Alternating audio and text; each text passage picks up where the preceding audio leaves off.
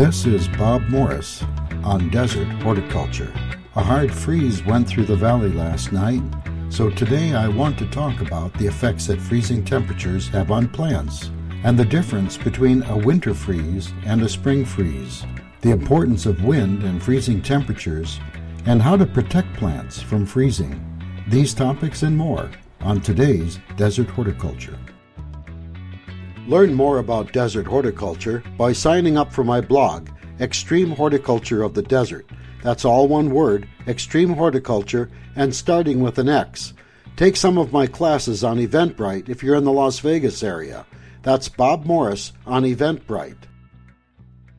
Well, a hard freeze went through the valley last night. I guess I should explain what a hard freeze is compared to what a soft freeze, I guess. It's just a matter of degree, and it's how low the temperature's gotten for how long and how severe the freezing temperatures were.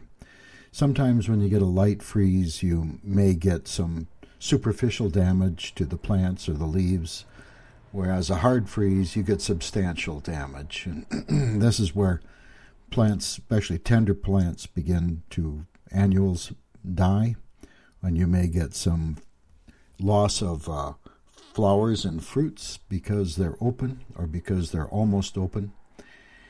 Anyway, that's basically the difference. And so last night, when I got up this morning and was out, we were out planting fruit trees in the orchard here in Las Vegas.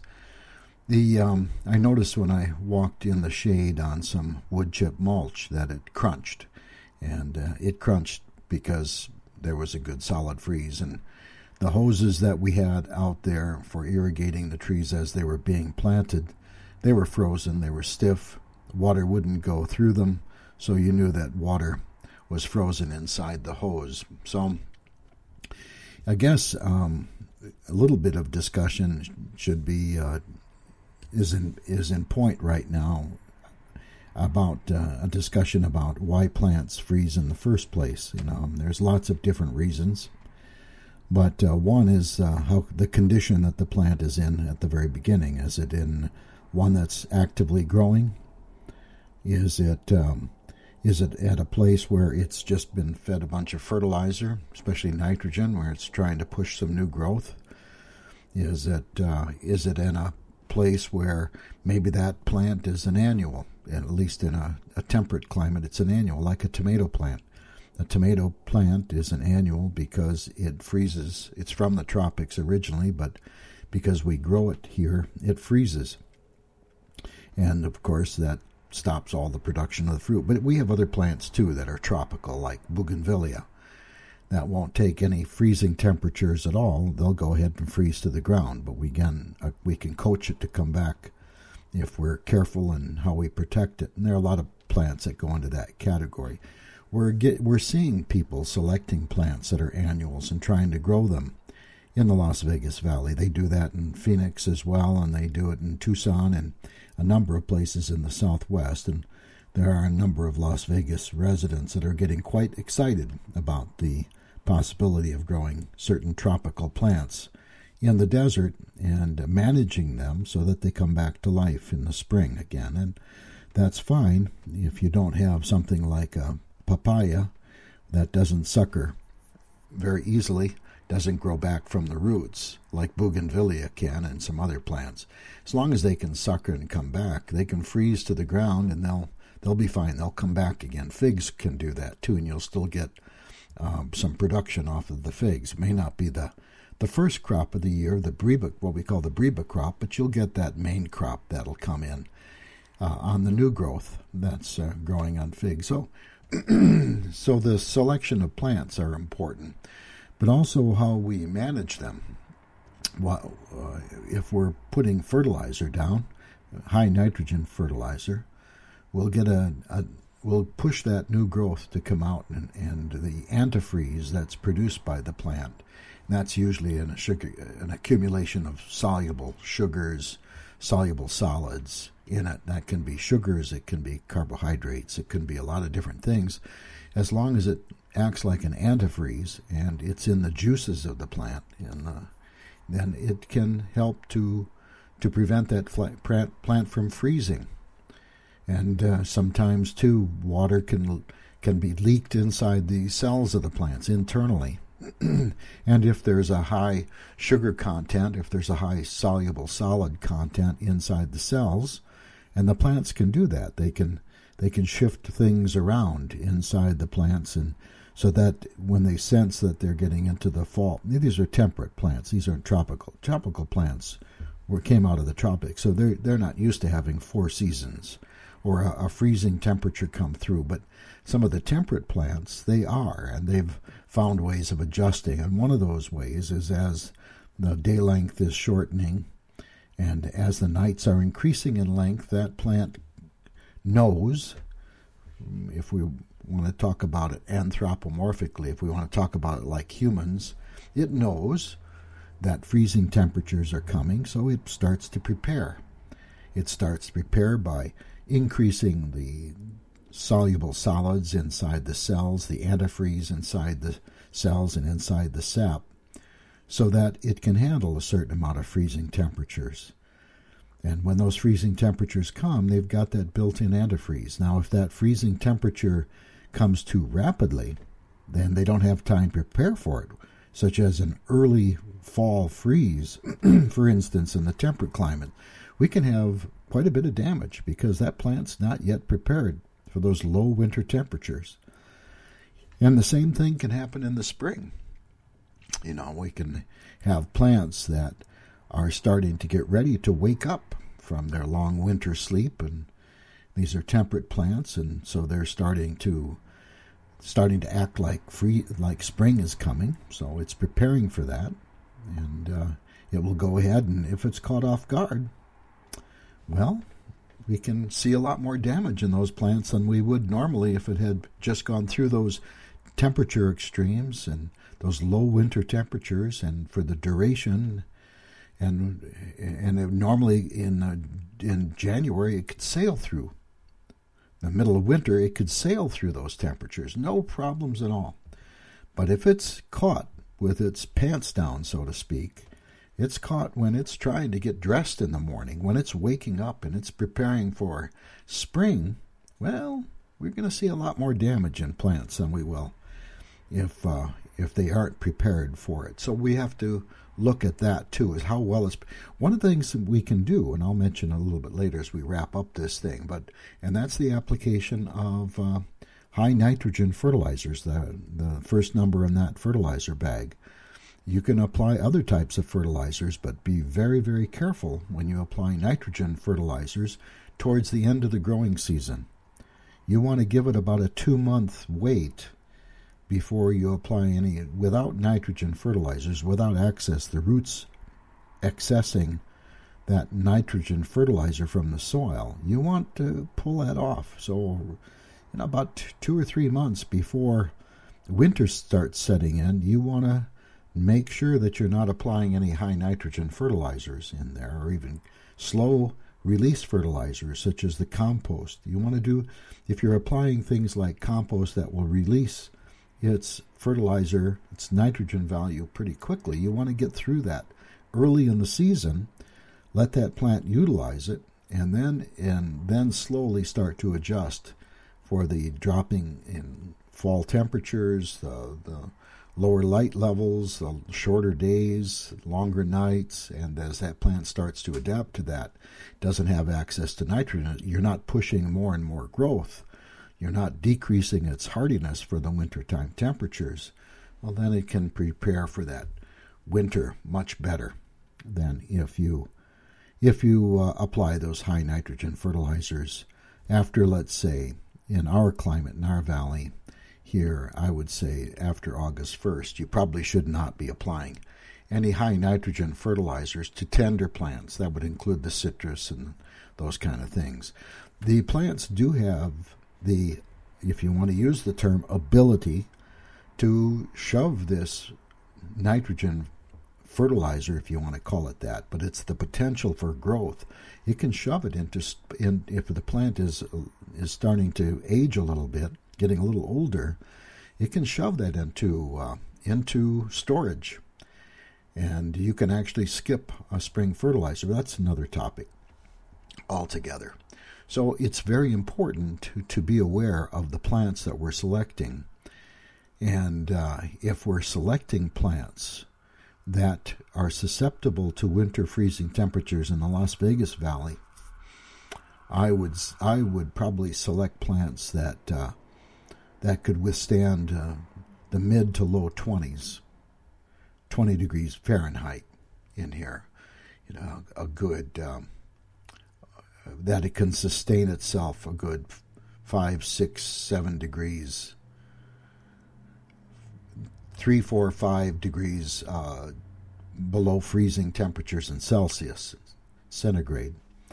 So with that, we want to look at that Fahrenheit around 22, 23 would be nice, especially if you're looking at landscape trees. And if it's the backbone of your landscape, then don't mess around with winter low time. Pick some low time temperatures and freezing, potential freeze damage. Pick something that's going to survive, that's going to last, because those trees are that backbone. It's very important to the landscape for them to survive. If you're going to experiment a little bit, experiment with smaller plants that you can afford to lose in that landscape, because there's a real strong possibility you could use it. I tweeted this morning.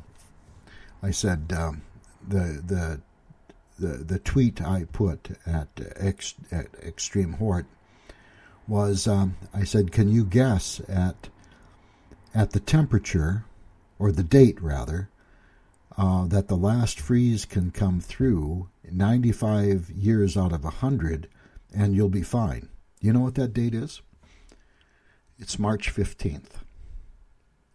March 15th. When do people start putting out tomatoes? Well, they put out tomatoes when it's a nice warm day. And if it had been this year, they would have lost them. And they'd go back to the nursery and they'd have to buy some new plants or grow new plants if they can find them and put them out again. You really want to make sure that those freezing temperatures, there's a good probability you're not going to have them anymore. So good gardeners, they'll do a number of things together. They're going to, hopefully they'll know about the soil temperature. Also historically, they know when they can put tomatoes out. If you have a nice warm spring, you could get them out the middle of February. But this year, not a chance, because our daytime temperatures were cold. You could hardly saw any out in the orchard area. We hardly saw any bees flying at all last week when a freeze went through. Then this week, there were more bees out, but a lot of good that did. The bees were flying. They were pollinating the fruit trees. Well, then the freeze came through and probably destroyed any of the fruit coming from open flowers or anything that was starting to show some color at all. Any flower buds starting to show some color, they're probably gone, because open flowers, they can handle temperatures down to freezing, and that's it. They can't go below freezing at all. Now, there are some differences in there, but I'll mention in just a minute. But generally speaking, when that flower is open, it can handle down to maybe freezing, 32 degrees, maybe. If there's any wind at all, it's going to make the problem worse. But maybe it can handle 32 degrees. If it goes to 31 degrees for 10 seconds, it may handle it.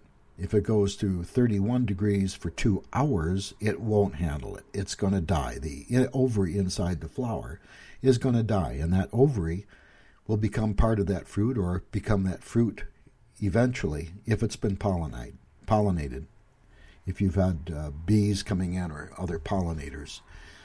So if we had peaches that were open, and there were a couple of varieties of peaches that were open at this time. The first one, Florida Prince, was open real early. It was open just a couple days before February 1st. Usually every year I can count on peaches flowering right around the 1st of February every single year. And that's when the first ones start, and then different varieties come in a little bit later. But those first varieties to flower will come in around the 1st of February. But there's something else. It's a kind of a funny tale. I was growing way back in the 1990s. I had put in some Pluots, the Flavor Supreme Pluot. I love the fruit. The fruit is fabulous. If you don't know what a Pluot is, it's a cross between, Zager Genetics did it, it's a cross between a plum and an apricot. And the genetics, it looks more like a plum than an apricot, so the genetics are much stronger in the plum area than the apricot area, but the flavor is just fantastic. And I got real excited the first 3 years. I was growing it because the flavor was so good. And I thought, I'm gonna put more of these in. This is up at the University Orchard where we were testing. I was going to try some more, put it in. And I talked to the supplier, who was for North America, that's Dave Wilson Nursery. I was talking to Tom Spellman up there, and he said, Bob, just watch out. You better wait for 5 years before you make any judgment calls. Sure enough, the next year, it froze. And the freezing temperatures came. It was just barely freezing, but the flowers were open, and I lost them. But there were varieties of apricots and peaches that had flowers that were open that sailed through it.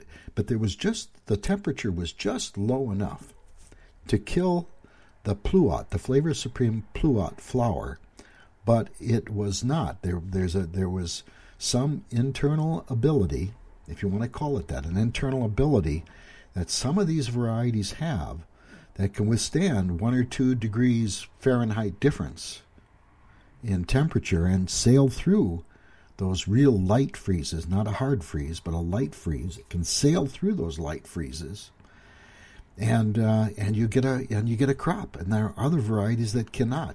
So it just depends. It just depends on the variety that you're growing.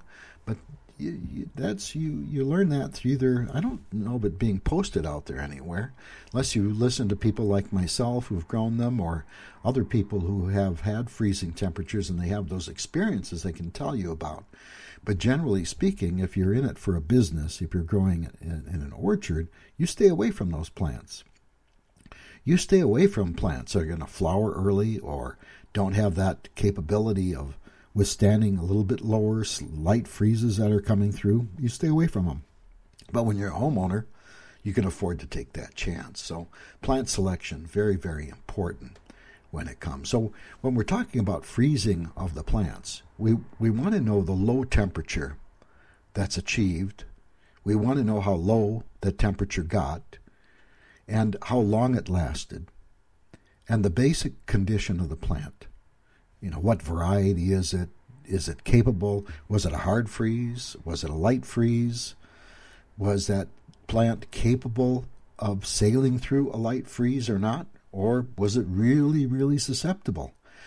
But even if you're picking landscape trees, you really want to make sure that those landscape trees, those ornamental trees, can sail through those temperatures, that can withstand those low temperatures. So pick something that's not going to get hit unless you can afford to lose it. Weigh that. So basically then, the difference between a winter freeze and a spring freeze is really the condition of the plant. Is that plant ready? Is that plant waking up? Is it just starting to have its internal juices starting to flow? Is it getting ready to push new growth? Do you see some bud swell or not? Are you looking at those buds? Are they starting to swell up, or are they still real dormant? But even if you can't see it, some of these plants will start to prepare for the spring growth much earlier than when you can see something. But when you look at something, that's something you can see and make a judgment call. But just keep in mind that that's not the total answer. That there is a possibility that plant could be waking up from its long winter sleep, getting ready for spring, and you don't see anything, and you could still see some damage. That's why spring freezes are much more damaging than winter freezes, winter freezing temperature and spring freezing temperature. So keep that in mind. purchase yourself a little recording. I went and checked on Amazon, and I found I have an old Taylor thermometer that records the last 10 days. It does day 1, day 2, and whatnot. And you can read the low temperatures for each of those days. And it's all corded. They're on cords, and they've got little things that sensors that you can place outdoors, but you're restricted because of the length of the cord. So you put it next to a window or something and get the cords outside. Don't kink them. One is an internal, so you can get the internal temperature of the house, and then an external temperature as well. So it usually has 2 probes. I saw those online for $12, $13. And it's wireless. So it gives you the low temperature. It doesn't tell you how long, however. It just records the low temperature. You've got to get more sophisticated equipment if you're going to do a watchdog or something like that that's going to be able to record. You're going to spend a couple $100 for that kind of instrumentation. But if you want a general idea of whether it froze last night or not, those are fine. Those little Taylor Scientific operate on batteries, so you don't have to plug it in. It's a nice little device. $12. How can you go wrong? But anyway, you get one of those things. You put it out, set it up. The instructions are with it. Easy to follow. You'll be able to do it. Just get that, because it's nice to know what those temperatures were, the extremes. What was the low temperature in the winter, and what was your high temperature in the summertime? I'd pick one of those up. The next area that I don't have any real science behind this, because the science has been a little disputed, but I wanted to talk about the importance of wind. We know that wind can be damaging during the wintertime. There's lots of evidence where snow has covered pine trees, for instance, and the plant beneath the snow, 32 degrees, was fine. The plant above it, where it was exposed to wind and sun and everything, was damaged. We know that. But what's interesting is I can hear, or think I heard, where the temperature wasn't even freezing last night, and yet there'll be ice on the street early in the morning. And I'm thinking, what's the deal with that? Why is there ice on the street? And it didn't even freeze last night. It came close to it, but that's not what evidently, I mean, this isn't magic. It's not something where these things came through and something magical happened and suddenly it froze because a magician was out there doing something. No, there has to be a scientific explanation behind it. But all I know is this. I know that if you have low temperatures and you also combine that with wind, you've got more of a problem with your plant than if you had no wind at all. Same temperature, same duration, you're going to get more damage. So for that reason, one of the things I would tell you to do, if you're trying to protect your plants from freezing temperatures, is get them out of the wind. The other thing, if you know that your plant could freeze to the ground, like a bougainvillea, for instance, if it's going to freeze to the ground and you know that and you're prepared for it, then protect the base, what we call the crown of the plant, or the base of the plant, just entering the ground, so that if it does freeze back, it won't freeze back all the way into the roots. Because once the plant freezes into the roots, there are a lot of plants that won't come back again. They won't sucker from the roots, but they'll sucker from a little bit of stem tissue that's alive after a freeze. It'll go ahead and sucker from that.